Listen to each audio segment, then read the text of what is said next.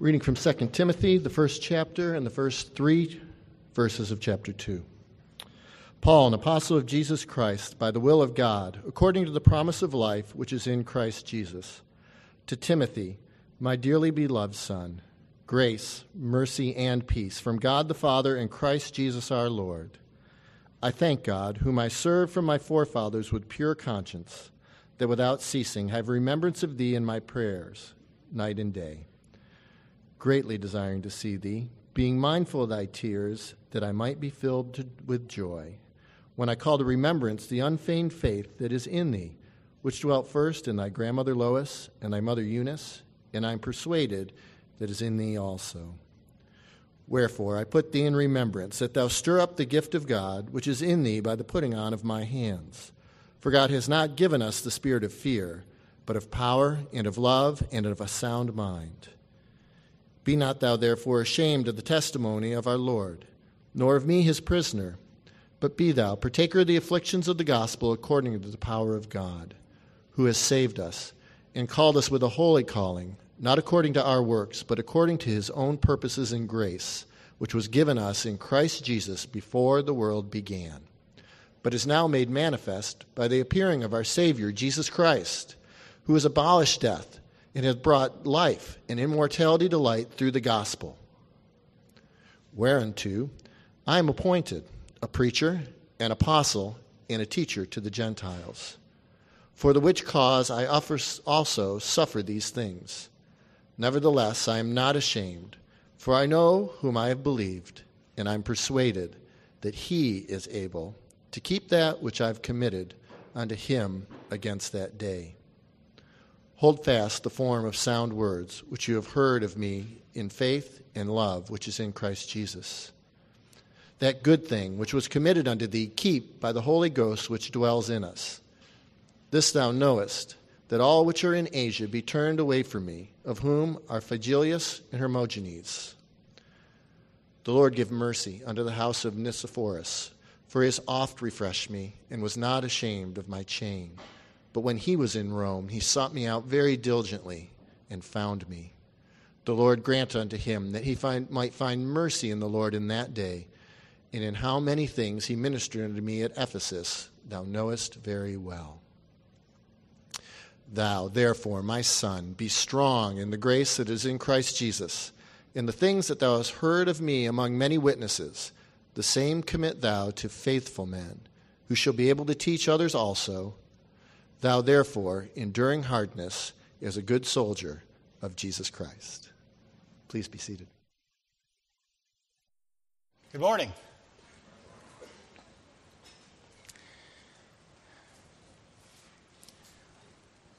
I would like to recap some from last Sunday's message, and also to expand on a few points for clarification before we move on to the remainder of the text.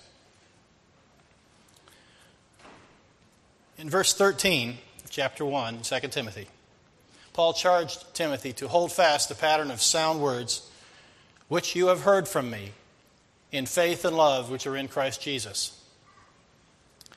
This is Paul's foundational charge to Timothy, his son in the faith.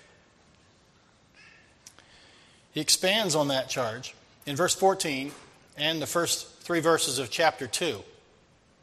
And that is our text today, as it was last Sunday. So this is part 2. These are sober words, this charge to Timothy, and they are set in the context of the hard work and hardship of church planning and the training of leaders of the church. But throughout this letter to Timothy, Paul uses the analogy of being in a war. And it's more than an analogy.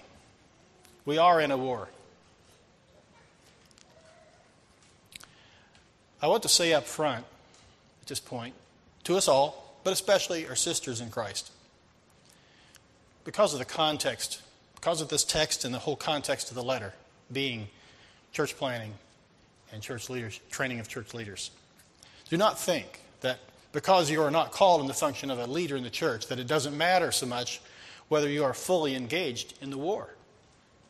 It does matter whether you are not you are fully engaged in the war.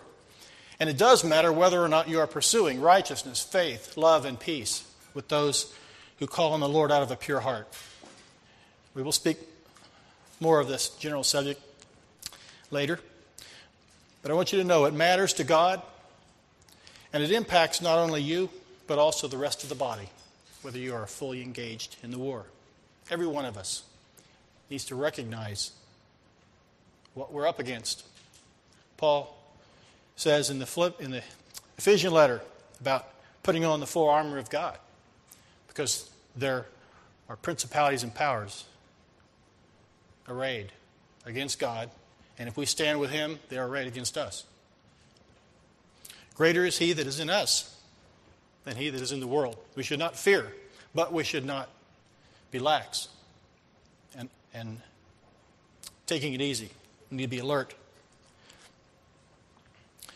Not all of us will be leaders or church planners, but all of us should go on to maturity as faithful men and women, servants of Christ. In this letter to Timothy, there are other specific charges, such as the well-known charge in chapter 4, verses 1 and 2. Most familiar probably because of the simple exclamation, preach the word. These charges, and this one, are set in the context, though, of this overall charge in the first chapter and the first few verses of the second chapter. That is the context, really, of the whole letter. But I want to look then at that specific charge, preach the word, in chapter 4, verses 1 and 2. I charge you, therefore, before God and the Lord Jesus Christ, who will judge the living and the dead at His appearing and His kingdom. Preach the word. Be ready in season and out of season. Convince, rebuke, exhort, with all long suffering and teaching. I want us to consider, in light of the text today, we touched upon this last week, but I want to focus further on it and help us to see that there is, on either side of that verse, it's like a sandwich, as it were. The meat in a sandwich is preach the word. But in fact, in this case, the bread is very important. Look at verse 10 of chapter 3. And think in terms of holding fast the pattern of sound words. He's talking about the pattern now. And you see that it's more than just a doctrine. But you have carefully followed my doctrine, manner of life, purpose, faith, long-suffering, love, perseverance, persecutions and afflictions. And then look at verse 14. But you must continue in the things which you have learned and been assured of, knowing from whom you have learned them. Note that he's not just referring, you see in the context, he's not just referring to preaching messages that he's heard. Not just. But Timothy has been with Paul in training and hearing not only the message, the Word of God, the living and active Word of God, but also the manner of life of Paul as he is ministering that Word, seeing how it applies to all life situations. He's observed his manner of life, which is and must be in keeping with the message. Otherwise, we're just spouting words. If it has no effect on our lives, and our lives are not disciplined to walk out the implications of the word. And in Paul's case, he speaks often of sacrificing, foregoing his liberties in order to make the message more available, that he might, by all means, save some. He says in one place. Following, in chapter 4, in verse 5, he sums up after saying, preach the word, and speaks of the time coming where people will not be interested. They want to hear things that please them. Speaks of them seeking out teachers to scratch their ears with pleasing words. But, he says to Timothy, but you. Same way he began in verse 14 and verse 10. But you, be watchful in all things. All things, not just one thing. Be watchful in all things. Endure afflictions. So he spoke of afflictions that came in verse 10 and 11 in chapter 3. Endure afflictions. Do the work of an evangelist. Fulfill your ministry. And so throughout this particular snapshot text there from chapter 3, verse 10 to chapter 4, verse 5, that's the context in which sits the charge, preach the word. Through this text, along with the whole letter, the Holy Spirit reveals to us then that our manner of life and purpose, our faith and love, you recognize that? The faith and love which are in Christ Jesus. That's a strong element of the pattern he's referring to, about hold fast, the pattern of sound words. Our faith and love, our long-suffering and perseverance, as well as persecutions and afflictions that come as a result. If we are walking this way, they will come. If they're not coming, find out why. All of these, matter of life and purpose, faith and love, long-suffering and perseverance, persecutions and afflictions, all of these are integral to the proclamation and teaching of His Word, and thus also integral to the training of leaders.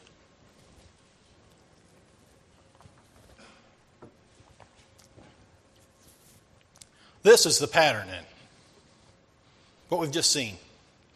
Not a cookie-cutter approach or a step-by-step procedure. That's not what the Scripture means by pattern.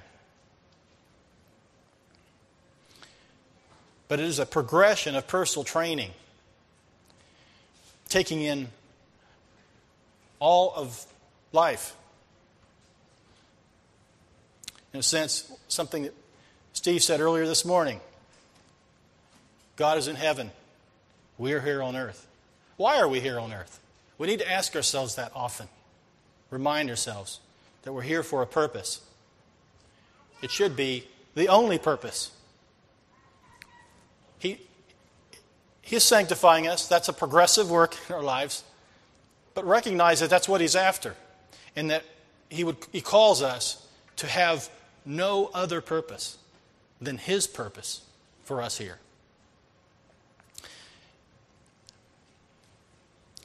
And that's why we see in the life of Jesus, the apostles, and this picture right here of Paul speaking to Timothy, that it takes in everything. Be watchful in all things. Not just the spoken word.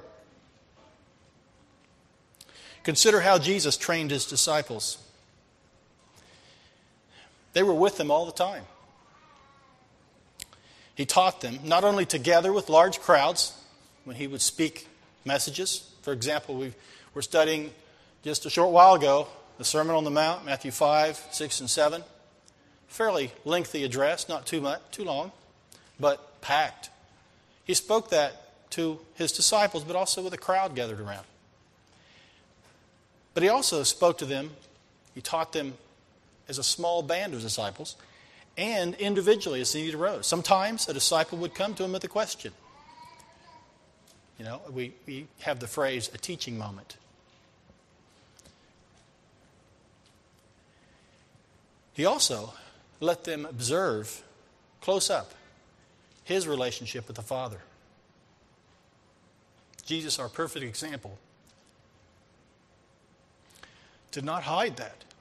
He did not hide it. He did not hide the value of it, the importance of it in His life and ministry.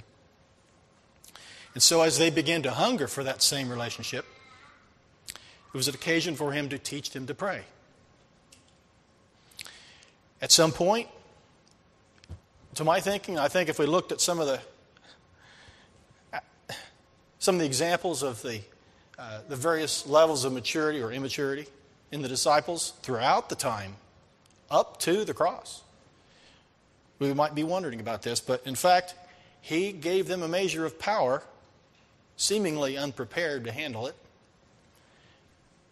and gave them opportunity to begin to walk in ministry and bear some of the load. Even before they were fully endued with power at Pentecost. I'm not making a case for that. I'm just pointing it out. This is what happened. And it may tell us something about the importance that Jesus considered of this aspect of whole life training. The centerpiece of our training will always be, must be, the living and active Word of God. There is no other foundation.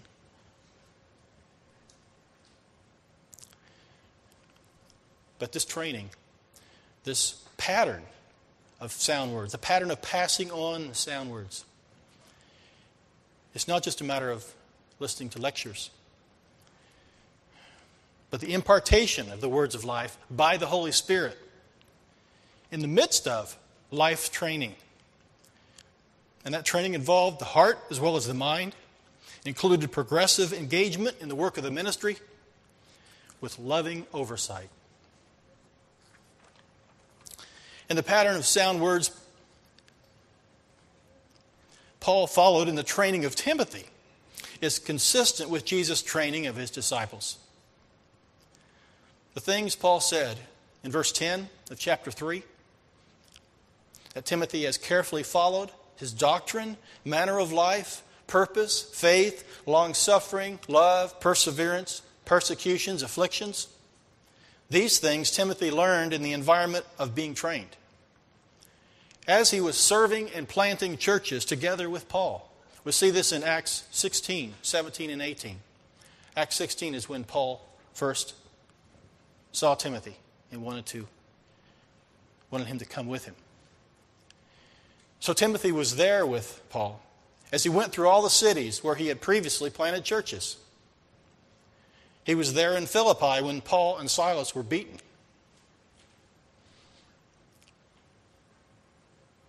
He was there in Thessalonica when they were sent away under cover of darkness. He was there in Berea and saw the difference in receptivity and responsible hearing of the message of the gospel.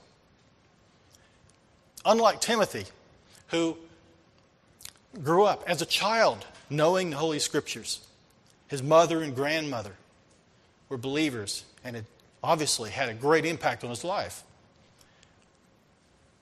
But these believers in Berea that came to be believers know nothing. First time they've heard. He saw firsthand the Holy Spirit speak to the life of an individual, bring them from darkness to life. He saw the action of the faith that they put in Christ. These are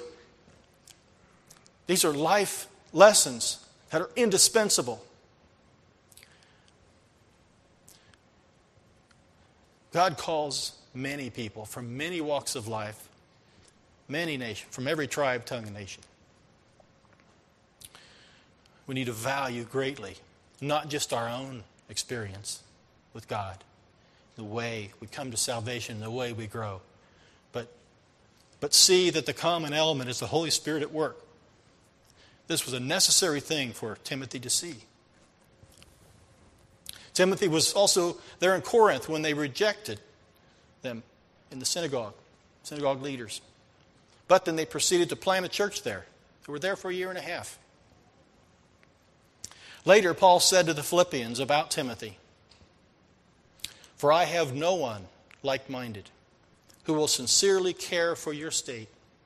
For all seek their own, not the things which are of Christ Jesus. But you know his proven character, that as a son with his father, he served with me in the gospel." How hard it must have been for Paul to say that.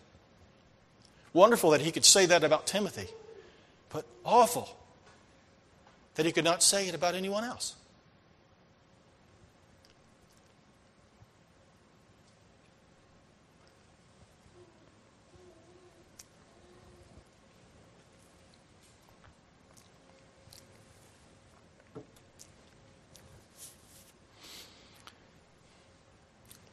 speaks of God's work in Timothy, but I believe it also speaks something about the pattern of sound words that Paul is speaking of in 2 Timothy.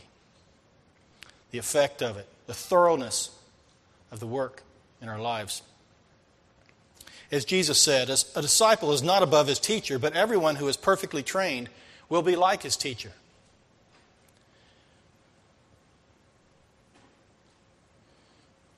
That was what Paul was after. But he wasn't after Timothy being like him, except only in the sense that Paul was like Christ.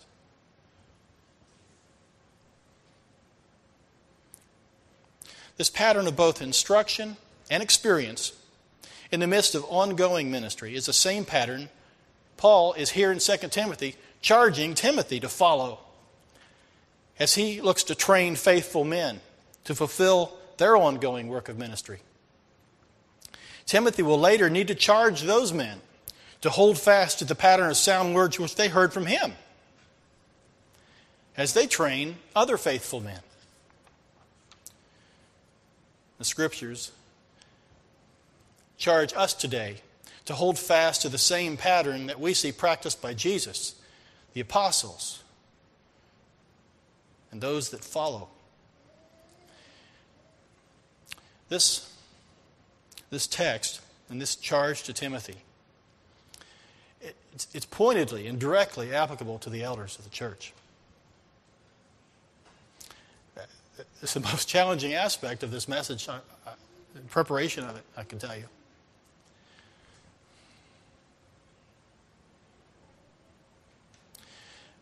The elders they do bear the responsibility of ongoing teaching and training. However, we need to note that when Paul said in 1 Corinthians 11:1, imitate me as I imitate Christ, he was speaking to the whole church at Corinth. And he had just given, it was an example, specific situation he was dealing with. And concluding that, maybe we'll just read those last few verses in 1 Corinthians chapter 10, leading up to the verse 1 of chapter 11. Therefore, whether you eat or drink or whatever you do, do all to the glory of God. Give no offense either to the Jews or to the Greeks or to the church of God.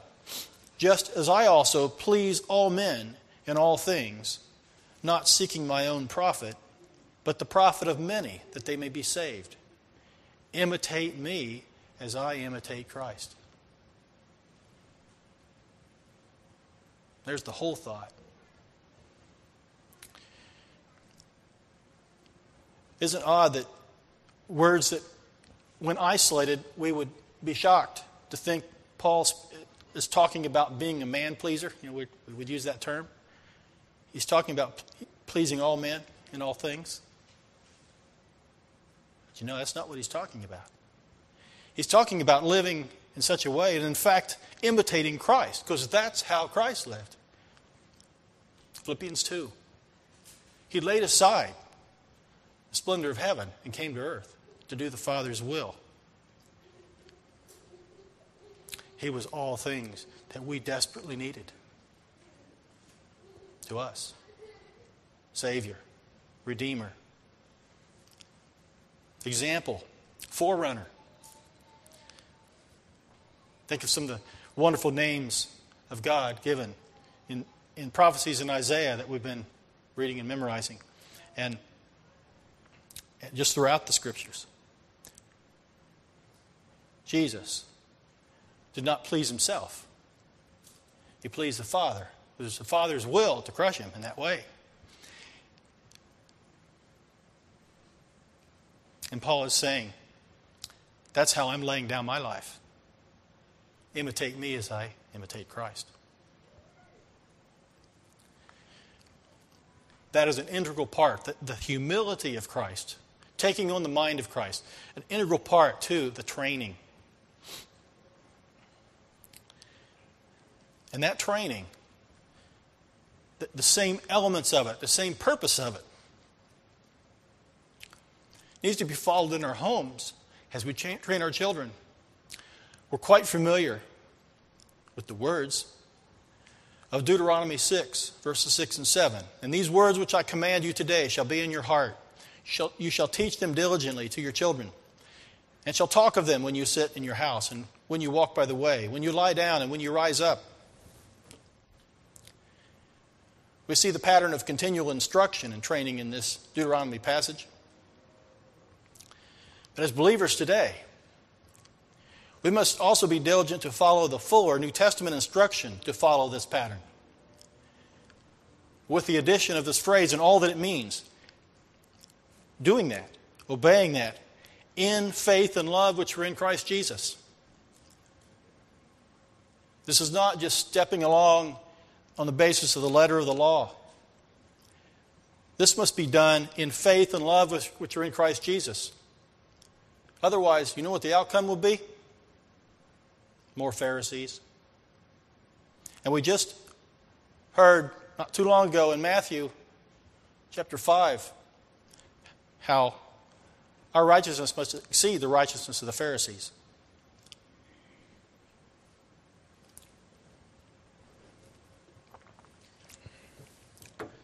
Brothers and sisters, do not forget that our instruction of our children must be in faith and love which are in Christ Jesus. That's not just talking about faith, talking about love, talking about Christ, but our lives. This is the example, is it not, that we've just been looking at, is we cannot impart what we do not have. We cannot demonstrate how to walk what we are not walking in. This is what I'm talking about. This is what the Scriptures are talking about. Holding fast the pattern of sound words is what you do with the sound words. It's included. The manner of life that results. The pursuit of righteousness. Faith and love. So, what we are to hold fast to, both from specific exhortation in Scripture and from examples in the lives of the apostles, in the Gospels and Acts. This is the pattern. So today, in the remainder of the text, we will find out how we are to hold fast and how we are to recognize and teach faithful men who will be able to teach others also. How are we to hold fast? Verse 14, that good thing which was committed to you, keep by the Holy Spirit who dwells in us. Keep by the Holy Spirit.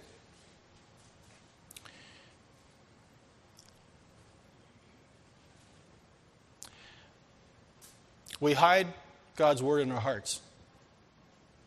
We use that expression. The Scripture uses that expression.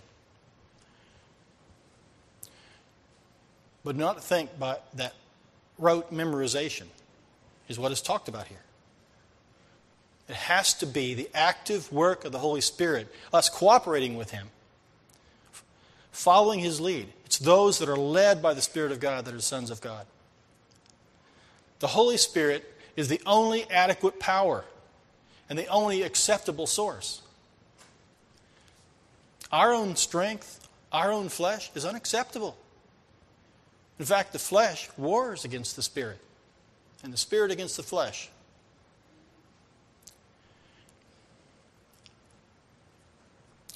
In John 16, verse 13,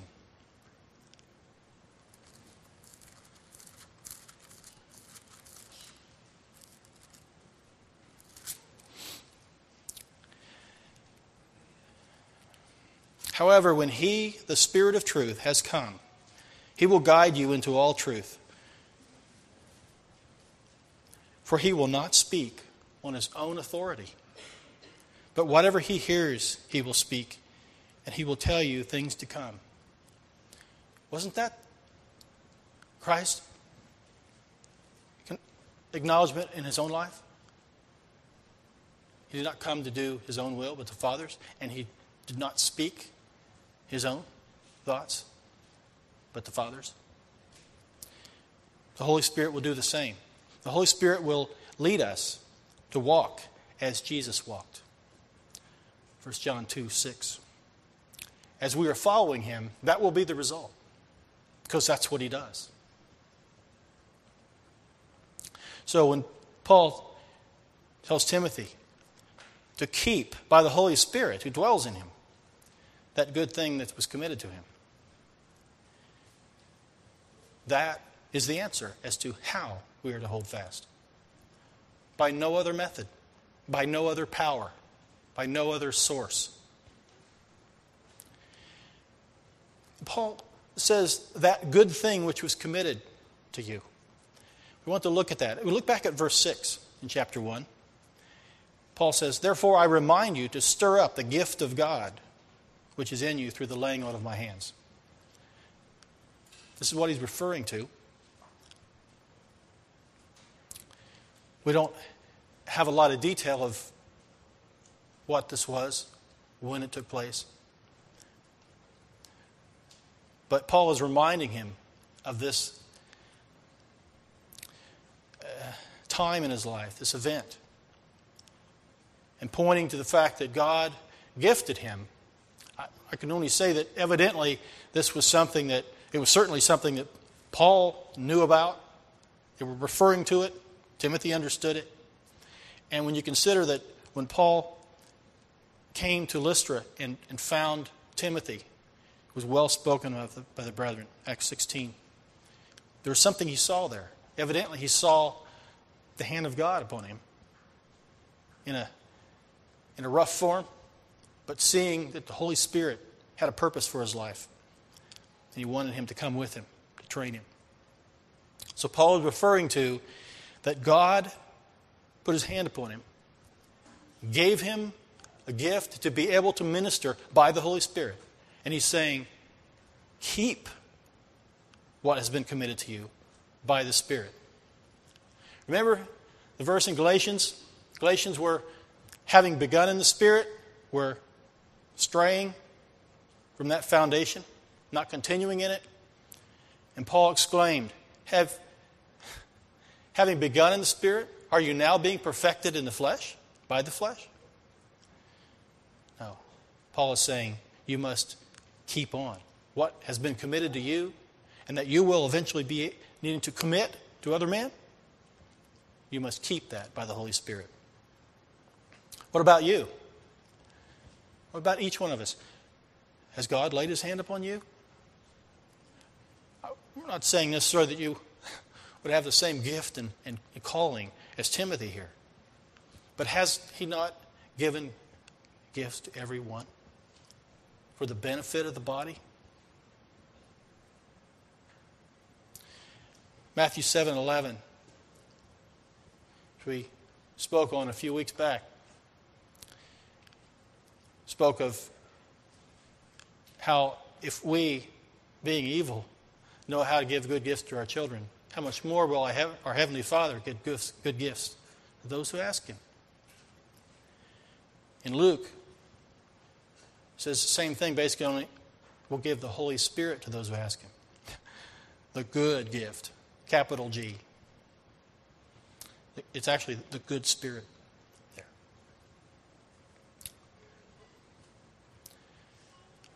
So this is, when Paul says it's a good thing, it's not simply this general term. Speaking of the Holy Spirit given to him and the specific gifting that the Spirit gave him to be able to minister. And so then he says in another place, 1 Timothy 4, verse 14 to 16,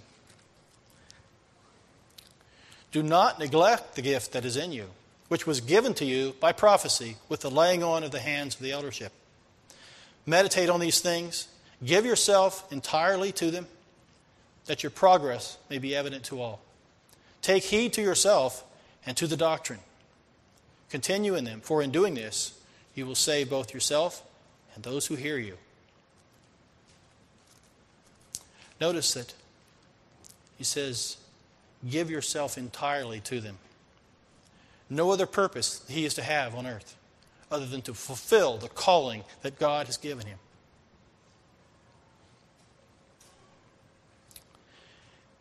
Have we slipped into a different pattern in our day, in our culture, in the church at large, but in this church specifically? We're to know Satan's schemes. He will always be wanting to pull us off the mark. We're to be on the alert. Have we, having begun life in Christ, having begun in the Spirit, are we now living sometimes as if we are going to be perfected by the flesh? Be alert, brothers and sisters.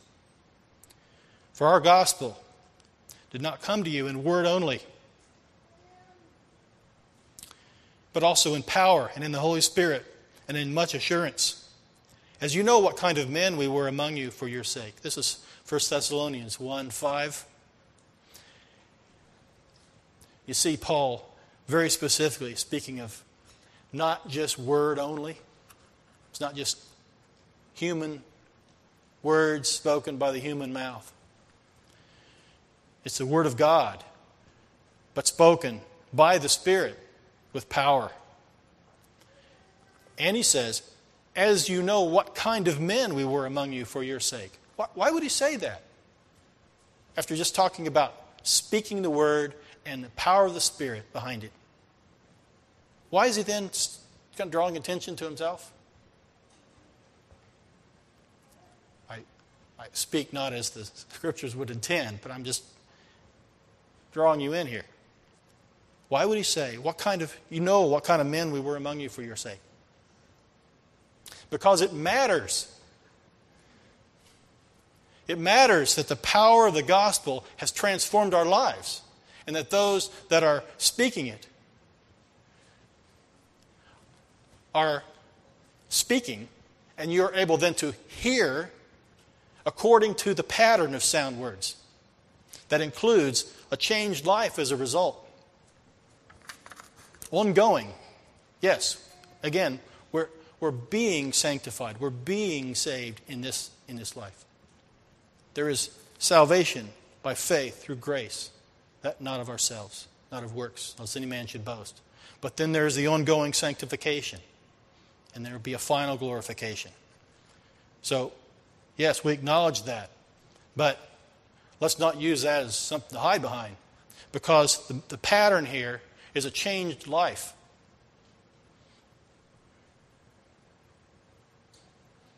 As you know what kind of men we were among you for your sake.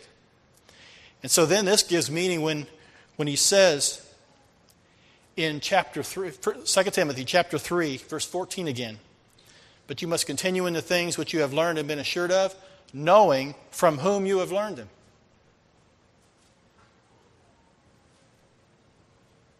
Again, that verse in 1 Thessalonians 5, or chapter 1, verse 5. As you know what kind of men we were among you for your sake. Knowing from whom you have learned them. That's part of the pattern.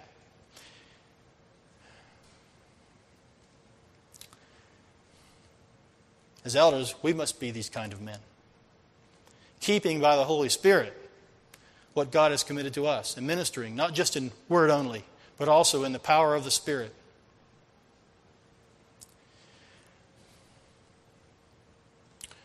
Should that not be how we raise our children in the nurture and admonition of the Lord? No. Being the same kind of men and women, keeping by the Holy Spirit what God has committed to us, and ministering, not just in word only, but in the power of the Spirit? Or do we somehow think that, understand, I'm not diminishing the power of the Word of God, but if the Word of God itself has put forth this pattern, and yet if all we do is just open and read, without endeavoring to walk in heart and life, because that must be part of the message. It makes a difference in the outcome. It made a difference in the outcome of Timothy. Paul later, sadly, spoke to the Philippians. Philippians is one of his last letters to the churches. 2 Timothy was his last letter to Timothy. So Philippians was late in the game as well. And at that point, he had seen the diminishing, perhaps, of some of the zeal of some of the other workers. Only Timothy. It makes a difference. That's why Paul is so strongly exhorting, charging Timothy to hold fast to the same pattern that he has experienced. He, Timothy, has experienced in being with Paul and seeing that the message is not just word, but power. Power certainly was the display of power in terms of the proclamation of the gospel to make it clear that this was the power of God, that it wasn't just some new teaching. And so there were miracles and so forth. Yes, there was displays of power that way, but it was more than that. It was power in the life of Paul, a changed person, made like Christ, to the point where he would say, imitate me as I imitate Christ. Should we not be able to say that? Should it not be a burning desire that drives us forward?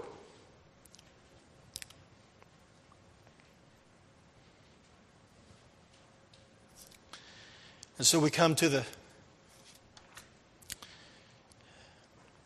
chapter 2, those first few verses in chapter 2. You therefore, my son, be strong in the grace that is in Christ Jesus, and the things that you have heard from me among many witnesses, commit these to faithful men who will be able to teach others also. You therefore, in light of this charge, you therefore must endure hardship as a good soldier of Jesus Christ. In the next few verses, which we'll have something to say in a short while, he expounds a little bit on that. But note the connection of verse 3 to verse 2. And so we consider now faithful men. What about faithfulness? What does the Scriptures teach us on faithfulness? Jesus had a lot to say about this in the Gospels. I believe it'll be familiar as we touch on it. We won't spend a lot of time on it, but remember that he taught about faithfulness in small things.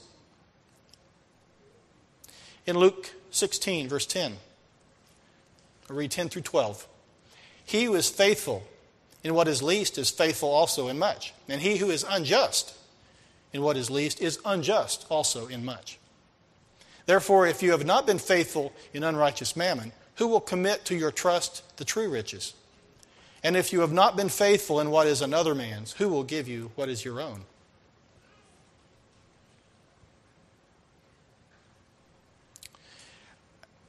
I think it would be helpful to consider Timothy's life in light of that one right there.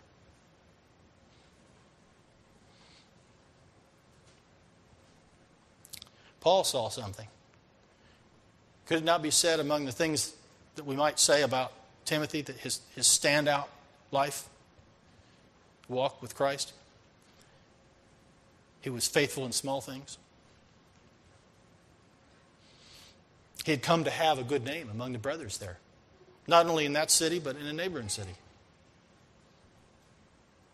And yet, he began as a child. He was a young man still at this time. We're also to be faithful as a steward. And that was mentioned in this Luke 16, 10 to 12, that speaking of, if you've not been faithful in what is another man's, who will give you what is your own? If you have not been faithful as a steward of someone else's that they've granted you. And isn't that the case with all of us? We don't truly own anything. Not ourselves, not our possessions in this life. They're a stewardship. And if God gives us a gift, the gift of the Holy Spirit to dwell within us, and then gives specific gifts to minister in the body of Christ, is that ours or is that His? We must be stewards of that. There's another aspect of faithfulness. Faithfulness while no one is watching. Luke 12, verse 37 and 38. Blessed are those servants whom the master, when he comes, will find watching. Assuredly, I say to you that he will gird himself and have them sit down to eat, and will come and serve them. And if he should come in the second watch, or come in the third watch, and find them so, blessed are those servants. Faithfulness. Always faithful. Not hit and miss. When Paul said to Timothy, preach the word, he immediately followed it up with in season and out of season. Being ready. But the faithfulness while no one is watching, that is really a make or break thing. If we boot the ball when no one's watching, take it easy. Sometimes we do, sometimes we don't. Things that we know the Lord has commanded and is drawing us to, and we just kind of, sometimes yes, sometimes I feel like it, sometimes I don't. That's not faithfulness. And how will God be able to give us true riches? How will He be able to, as He did with Timothy? Timothy was already faithful in little things. And it was after that, when Paul recognized and brought him along, it was after that. We don't know the precision of that timing, but it was after that there was gifting upon him by Paul's hands, acknowledged by the elders there.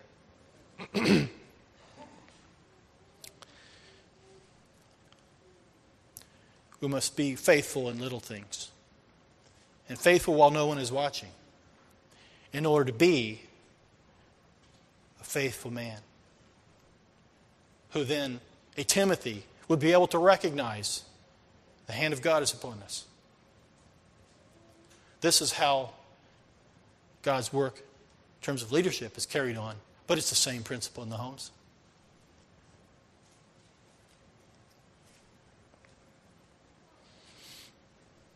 So this applies not just to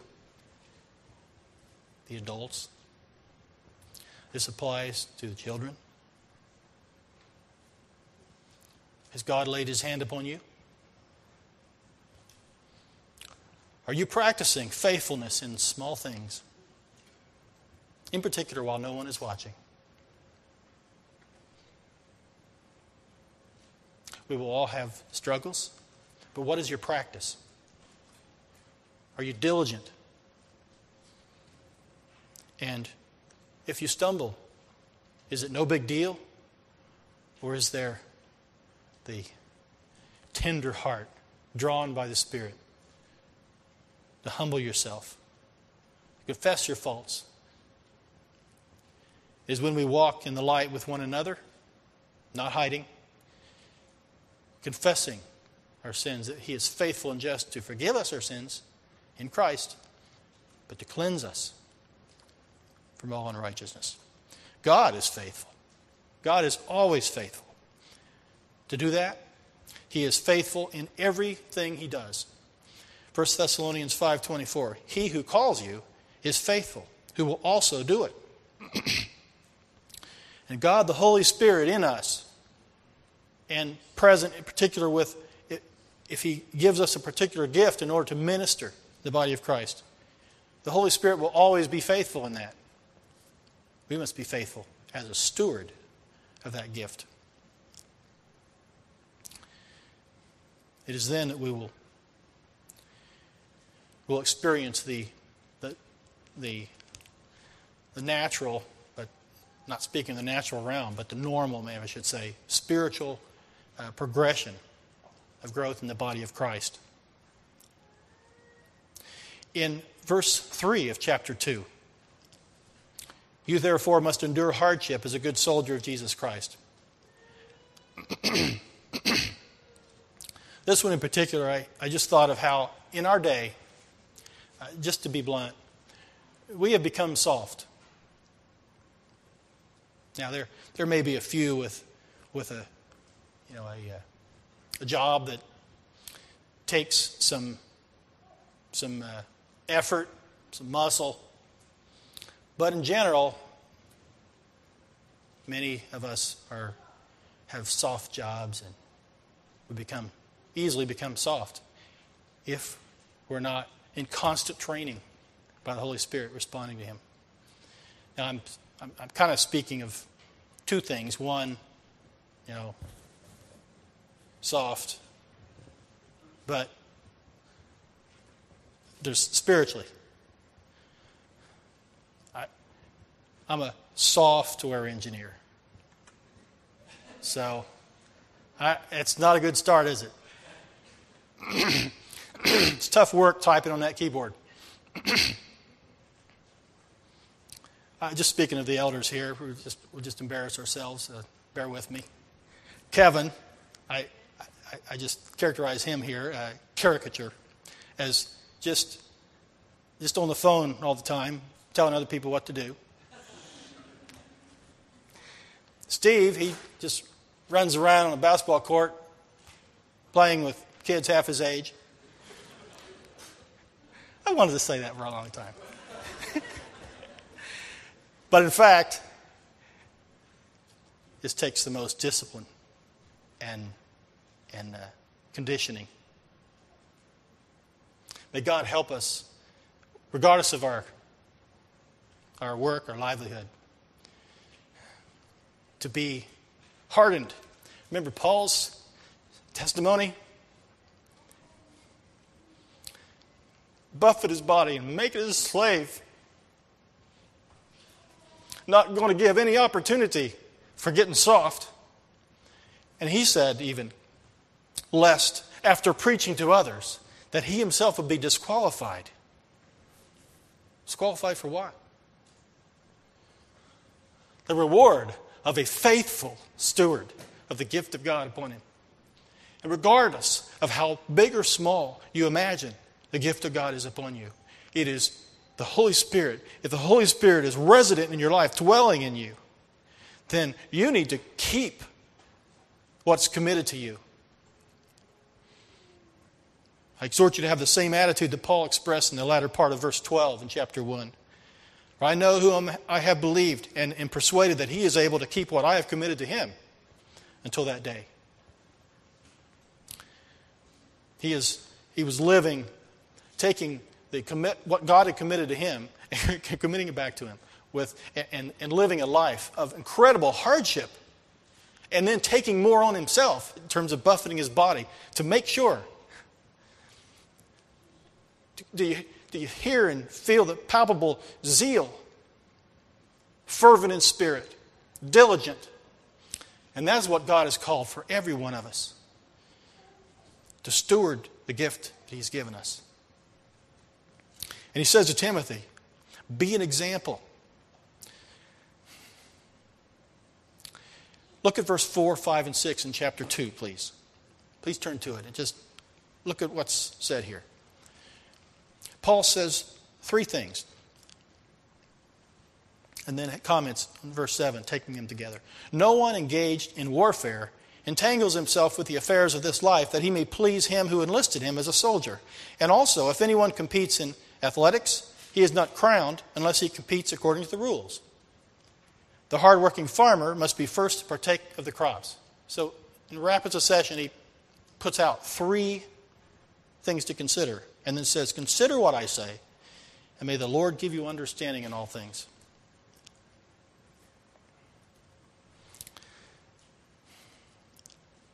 On down in verse 10 of that chapter 2, Paul says of himself, speaks of his own example. Therefore I endure all things for the sake of the elect, that they also may obtain the salvation which is in Christ Jesus with eternal glory. This is in response to his calling. That's what his calling is. And so he is wholeheartedly in it and ready to endure all things.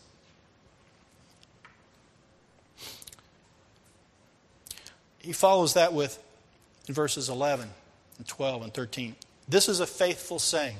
It's kind of like just a short creed, something to remember. For if we died with him, we shall also live with him. If we endure, we shall also reign with him. If we deny him, he also will deny us. If we are faithless, he remains faithful. He cannot deny himself. But note, in verse 12, there is no reward for being lazy. That's why in verse 6 of chapter 1, he says to Timothy, stir up the gift of God within you. There's no place for holding back, laying back.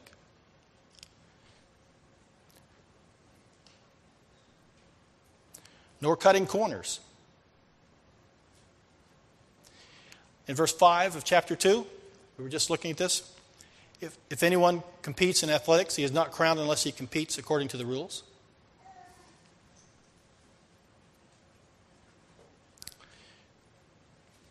So in verse 6 of that chapter 2, it speaks of the hardworking farmer. I should mention this, that at first glance, maybe you might think in terms of the admonition and the reminder that, do not muzzle an ox while he's treading the grain. It's there, but there's actually a different emphasis here. The emphasis on the hard work. Not just the farmer, not just the one who tills the ground, but the hardworking, the one who toils at it. The Greek bears that out. He is the one that gets the crops and gets the reward. So, no laziness, no cutting corners, compete according to the rules. He uses that example. Or being self-serving or distracted. Verse 4. No one engaged in warfare entangles himself with the affairs of this life, that he may please him who enlisted him as a soldier.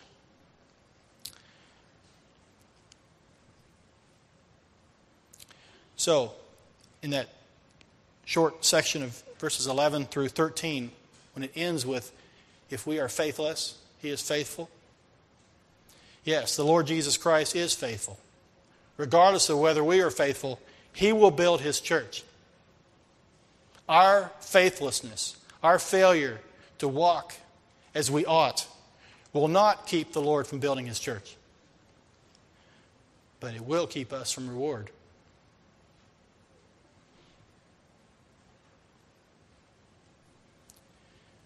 He is building a church that the gates of hell will not prevail against.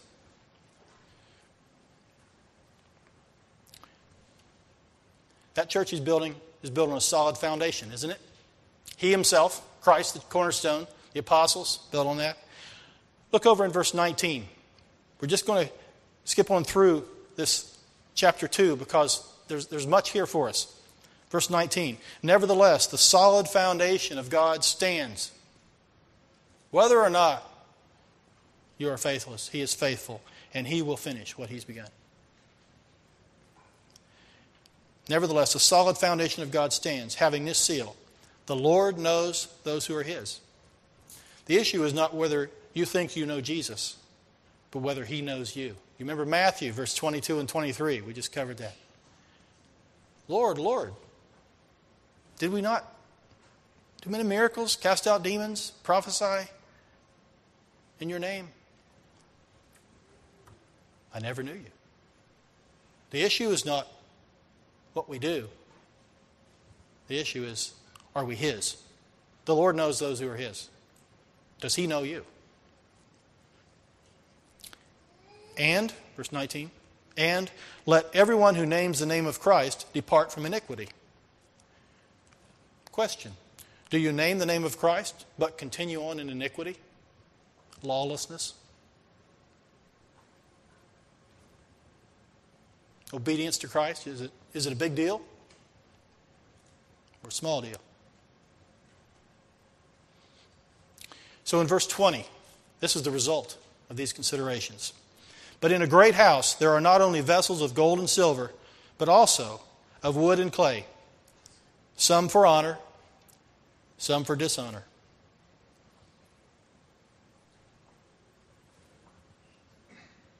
Speaking of the materials of the vessel, likening that to honor or dishonor, I think we can make the connection in terms of gold and silver, precious stones, or wood, hay, and stubble. Let's go over to 1 Corinthians 3 and read. I'm going to read the full passage here, verse 10 through 18. Paul speaking of his own building and challenging the readers of this letter to consider their own lives. According to the grace of God, which was given to me as a wise master builder, I have laid the foundation, and another builds on it. But let each one take heed how he builds on it. For no other foundation can anyone lay than that which is laid, which is Jesus Christ.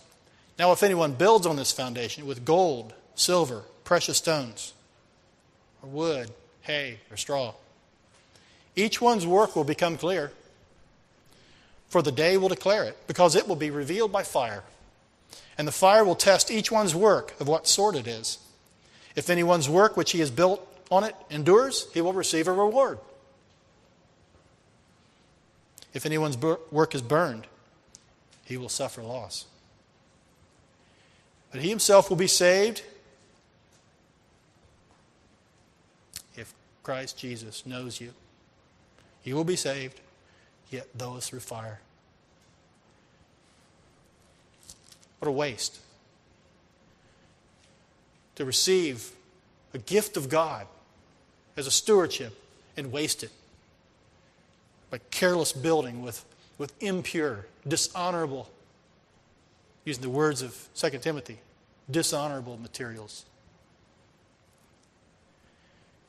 Do you not know that you are the temple of God, that the Spirit of God dwells in you? You hear the words of 2 Timothy chapter 1, verse 14. Keep by the Spirit who dwells in you. If anyone defiles the temple of God, God will destroy him, for the temple of God is holy, which temple you are. Let no one deceive himself. If anyone among you seems wise to be wise in this age, let him become a fool that he may become wise.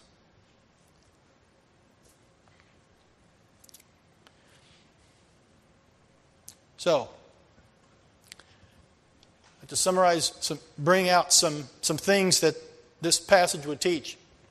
Listen carefully so we don't confuse an issue here that I'm talking about. You have a choice. There are some things you have a choice in.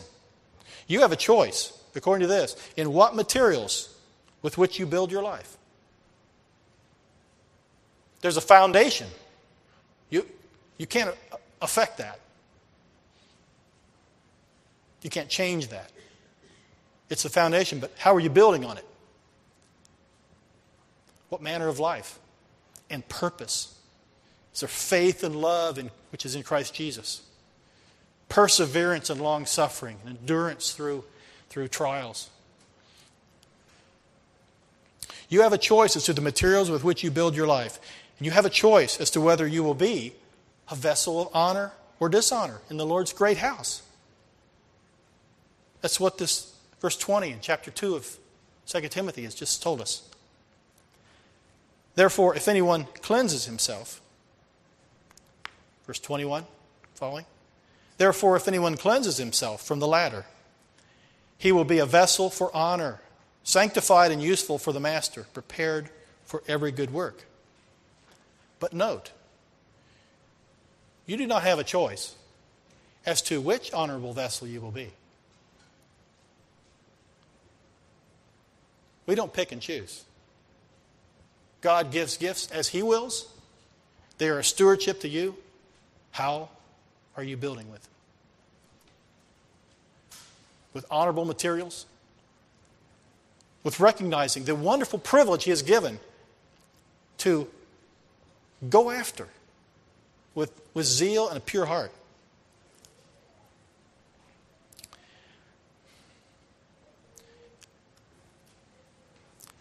Just an analogy here. If you imagine, if we could,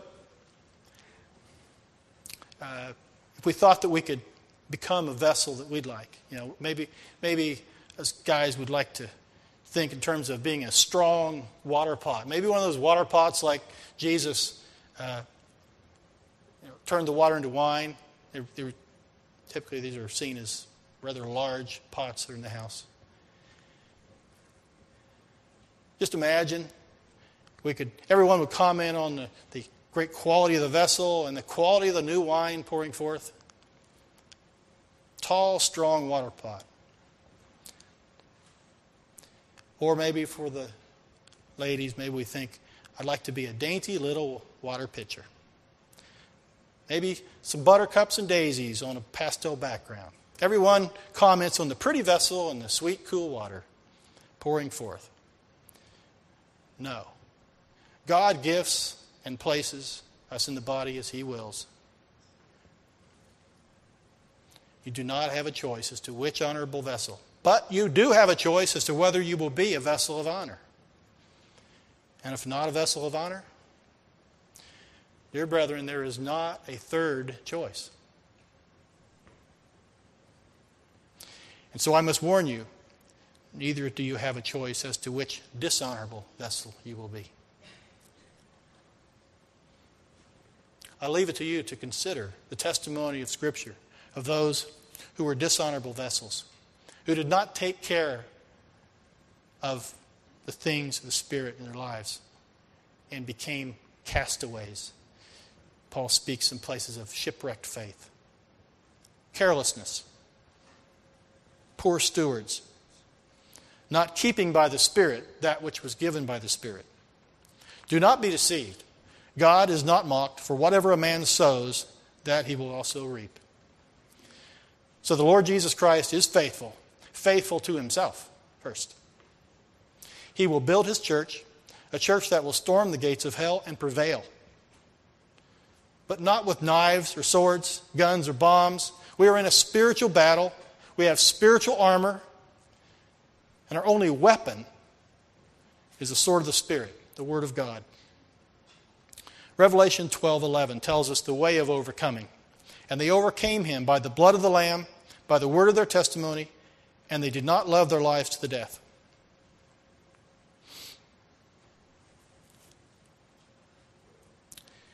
So we're looking at Timothy's life and Paul's letter to them. But what about you and me in regard to the Lord being faithful? But with what materials are we building? What kind of vessel will we be in His great house? Are we following His example? Jesus' example. We see Paul referring to an athlete competing. His eyes on the goal, the reward. Jesus lived that way. Hebrews 12:1 and 2.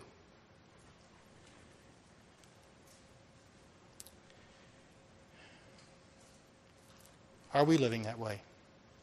Are we faithful? The real issue is, does the Lord regard us as faithful?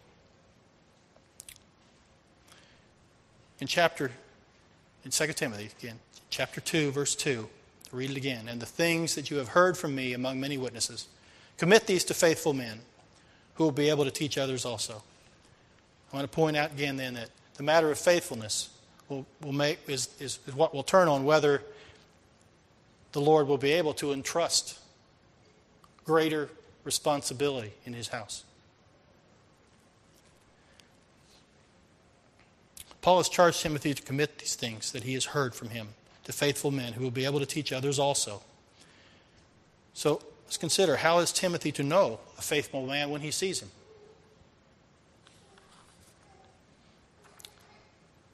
Which is connected to our consideration here today.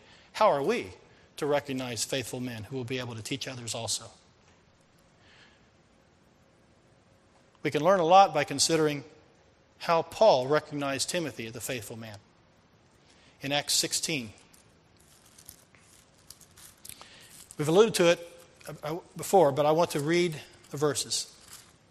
And I want you to consider the picture of what happened here.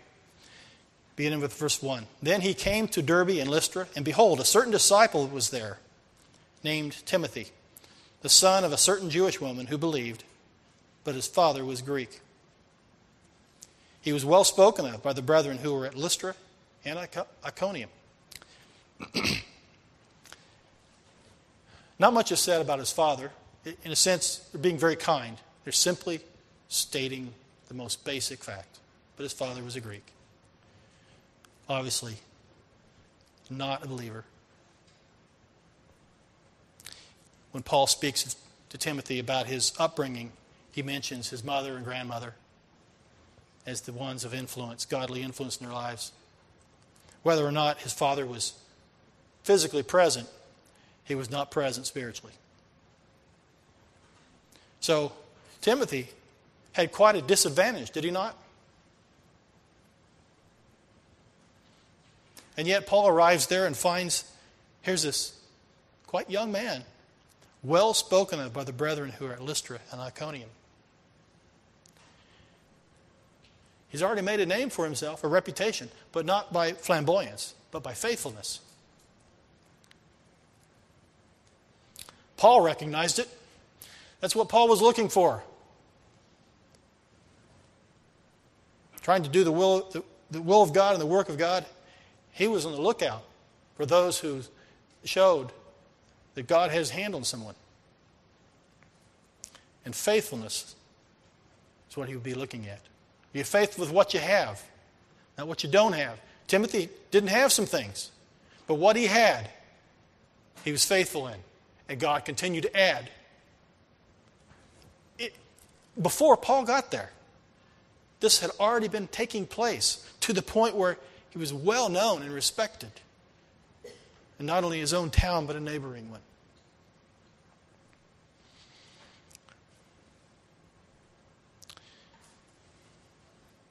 Paul saw then that he was prepared, that Timothy was a prepared vessel, prepared by God for greater responsibility.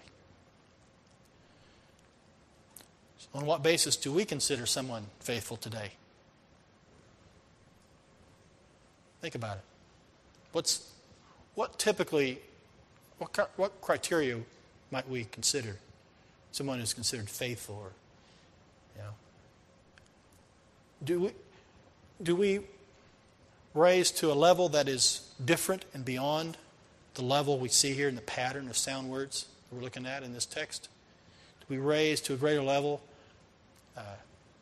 ability to speak? It's honestly hard for me to say because I lack so much in that. I know that. Nevertheless, I must say it. We tend to raise to a level that is beyond the Scriptures.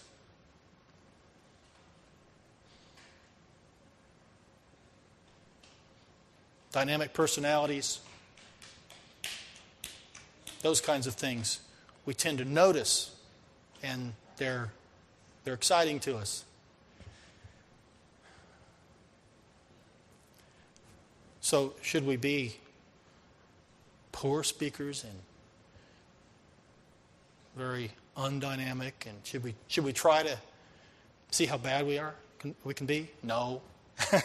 No, but what is the criteria on which we base faithfulness? And God's handled somebody. If we have our own criteria that is different from the Scriptures, we're going to raise up some that ought not to be, and we'll miss. Maybe we miss a Timothy that turned out to be the only one, later in life, the only one Paul could fully rely on. Because he had been faithful all the way up to the point where now he was fully trained and like his teacher. Let us not miss someone like that because we misapply the things that matter the most.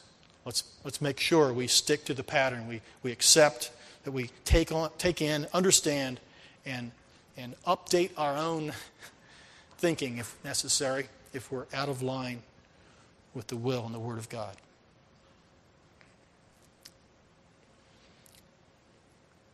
Our judgment must be according to the pattern of sound words of Jesus.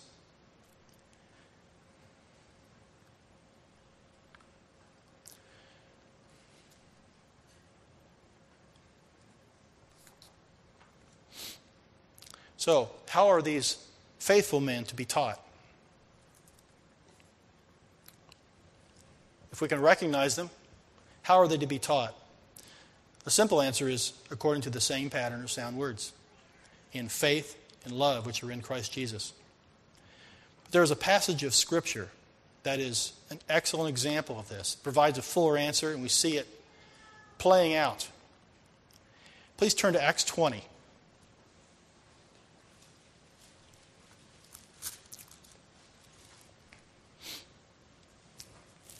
We'll begin in verse 17. Paul is traveling. He calls the Ephesian elders to come to him at some short distance because he wants to not divert and take more time. So he asks them to meet him. So, verse 17, from Miletus he sent to Ephesus and called for the elders of the church. And when they had come to him, he said to them, "You know from the first day that I came to Asia, in what manner I always lived among you." Did you catch that? What manner I always lived among you. Think 2 Timothy chapter 3, verse 10. That list. Manner of life. You'll see these different aspects as we move along. The first things he mentioned to them in testifying to them, the manner in which he lived among them. And he goes on, serving the Lord with all humility, Christ-likeness, taking the mind of Christ. That's why he can say, imitate me as I imitate Christ.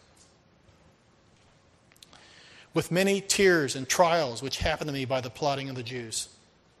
It was in the midst of persecution and afflictions. And in the midst of that, how I kept back nothing that was helpful, but proclaimed it to you.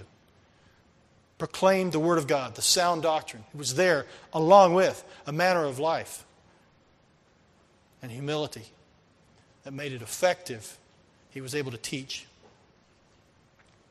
And he taught it both publicly and from house to house.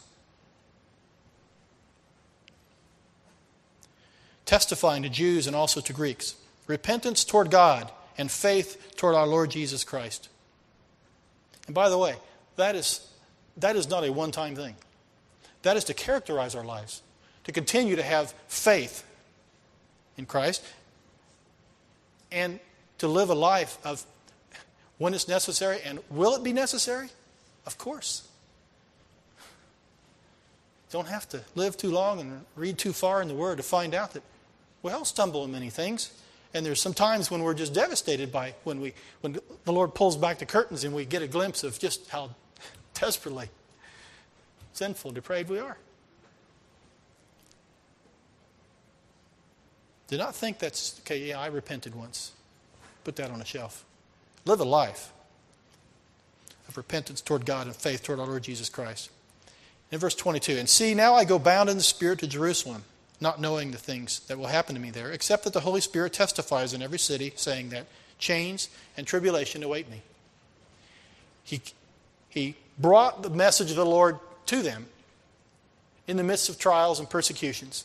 And here he's testifying that it's still happening, and he's actually walking right into it. But none of these things move me, nor do I count my life dear to myself.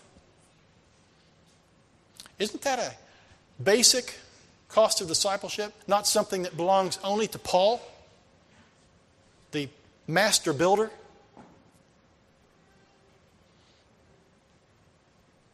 Those that will have victory will be those that love not their lives unto death. And Jesus' call to discipleship said, yes, and even your own life.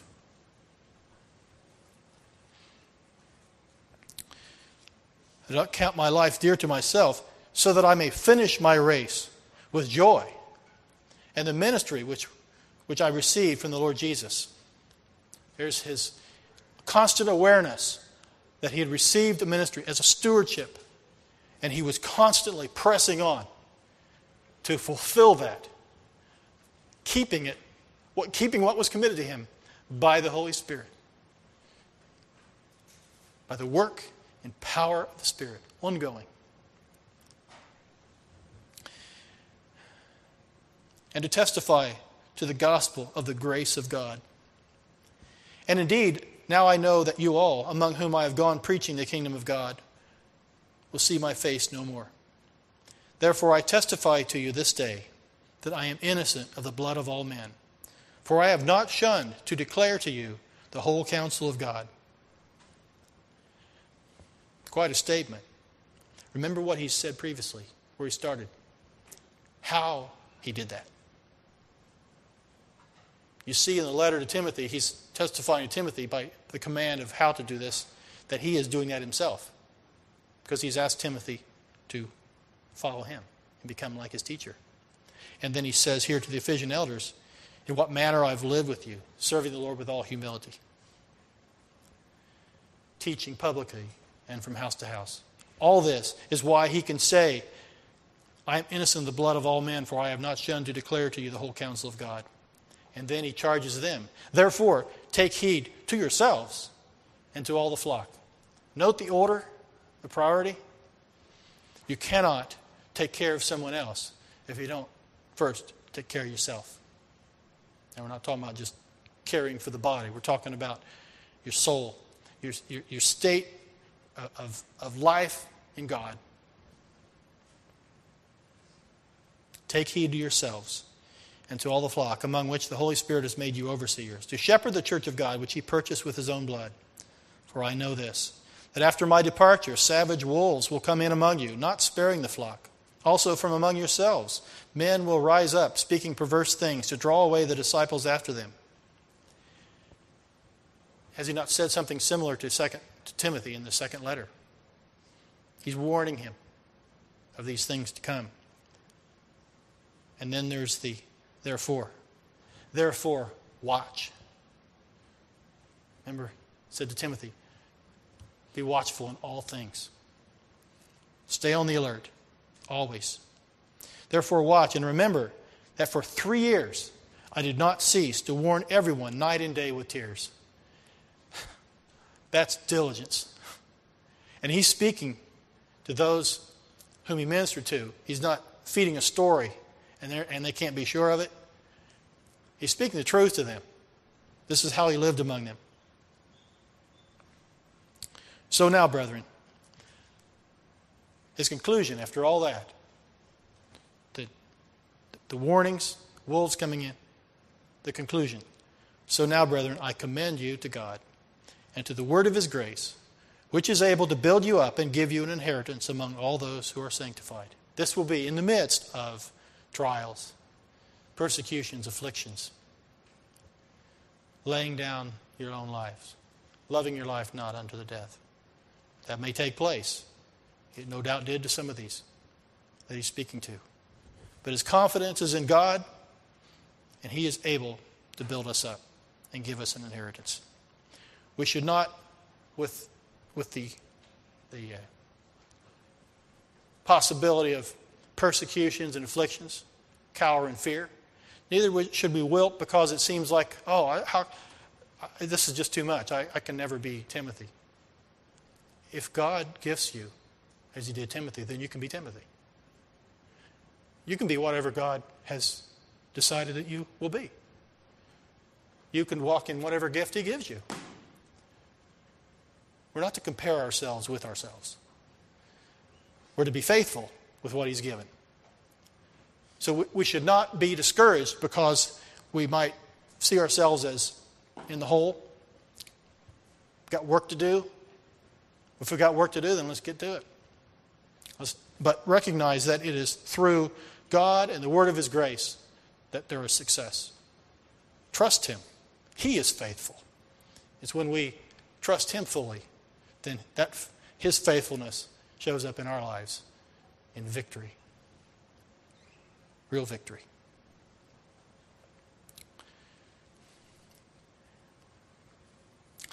Paul ends the letter to the Philippians with these loving words. This is the Ephesians. These loving words. This same church, the elders of which he has just spoken this to. Peace to the brethren and love with faith from God the Father and the Lord Jesus Christ. Grace be with all those who love our Lord Jesus Christ in sincerity.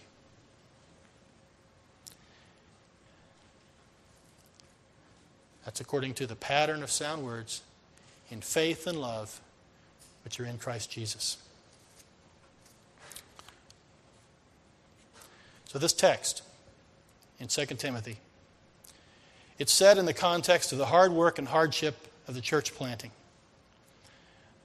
As I've said before, not all will be church planters, but all of us should go on to maturity, becoming like Christ, our master and teacher.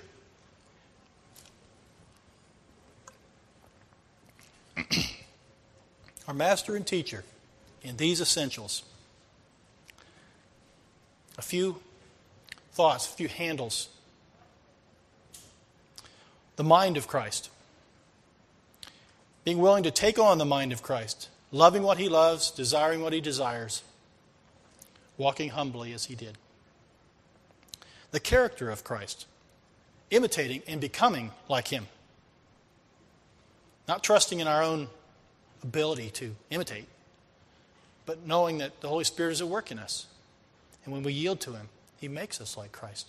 So look Christ and be changed from glory to glory as you look and follow. Imitate him. The obedience of Christ. We must learn obedience by the things we suffer, including the suffering, the loss of doing our own will.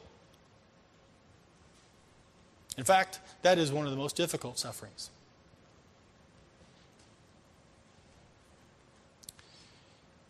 But that's what we must do.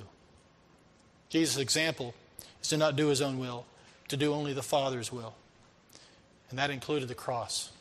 And that's the last essential, the cross of Christ. We must take up our cross daily. Humbly, diligently, and fervently serving the Lord without distraction. Not entangled with the affairs of this life. As a good soldier, dedicated, set apart for the work of the Master. As we attend to these essentials, the mind of Christ, the character of Christ, the obedience of Christ, the cross of Christ, we will then be ready in heart and mind, faithful men and women who have carefully followed the Master's teaching, manner of life, purpose, faith, long-suffering, love, perseverance, and yes, persecutions and afflictions. Then with faith, not wavering at the promise of God through unbelief, but strengthened in faith, giving glory to God, and being fully convinced that what he has promised he is able to perform. Then let us labor like the hard-working farmer, knowing that in due season we shall reap if we do not lose heart. Let us run.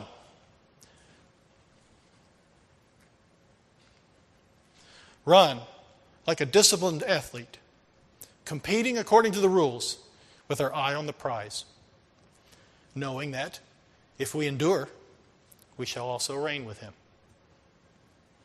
And let us engage in warfare in the power of the Spirit and with the sword of the Spirit, having put on the armor of God. And as the Scripture says, above all else, the shield of faith. Intentionally avoiding entanglement with the affairs of this life, that we may please him who enlisted us as a soldier. Knowing that there is laid up for us the crown of righteousness, which the Lord, the righteous judge, will give to all who have loved his appearing. This second letter to Timothy was a final, sober charge to Timothy as Paul was looking at the end of his life shortly. And it's given in a warfare context. This message today from 2 Timothy text should not be viewed any differently for us. It is a call for us. A call to full engagement as a soldier enlisted by God in the fight of faith. A call to full and intentional disengagement from the affairs of this world, if we have engaged in them. Engagements that would entangle us, squander the energy and the gift of God by the Spirit in our lives, intentionally disengage from those affairs that we may please the one who has enlisted us. And as necessary, exercise ongoing repentance and faith toward God, doing all in the name of the Lord Jesus Christ for His glory, in faith and love, which are in Christ Jesus. O Lord, we come to you in prayer, acknowledge our great need of your help every step of the way. I pray that you would, by your Spirit, make this word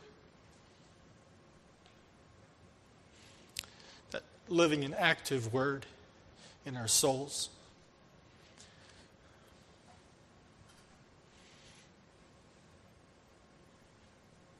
Cutting and laying bare with precision and purpose, that we may see what you see and acknowledge your word and how it applies to us, and step toward you, draw near you, humble ourselves under the mighty hand of God, cleansing our hands, purifying our hearts in this way that 2 Timothy letter speaks of. Humbly, not thinking that we can call the shots, but with thankful hearts that you have thrown open the doors for us to follow hard after you and become vessels of honor in your kingdom, that you may be glorified,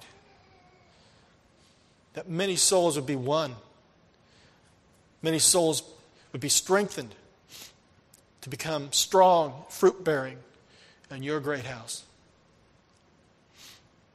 I pray for the grace ministered to the Holy Spirit in each of our lives, that we may respond faithfully to this word. I ask it in Jesus' name. Amen.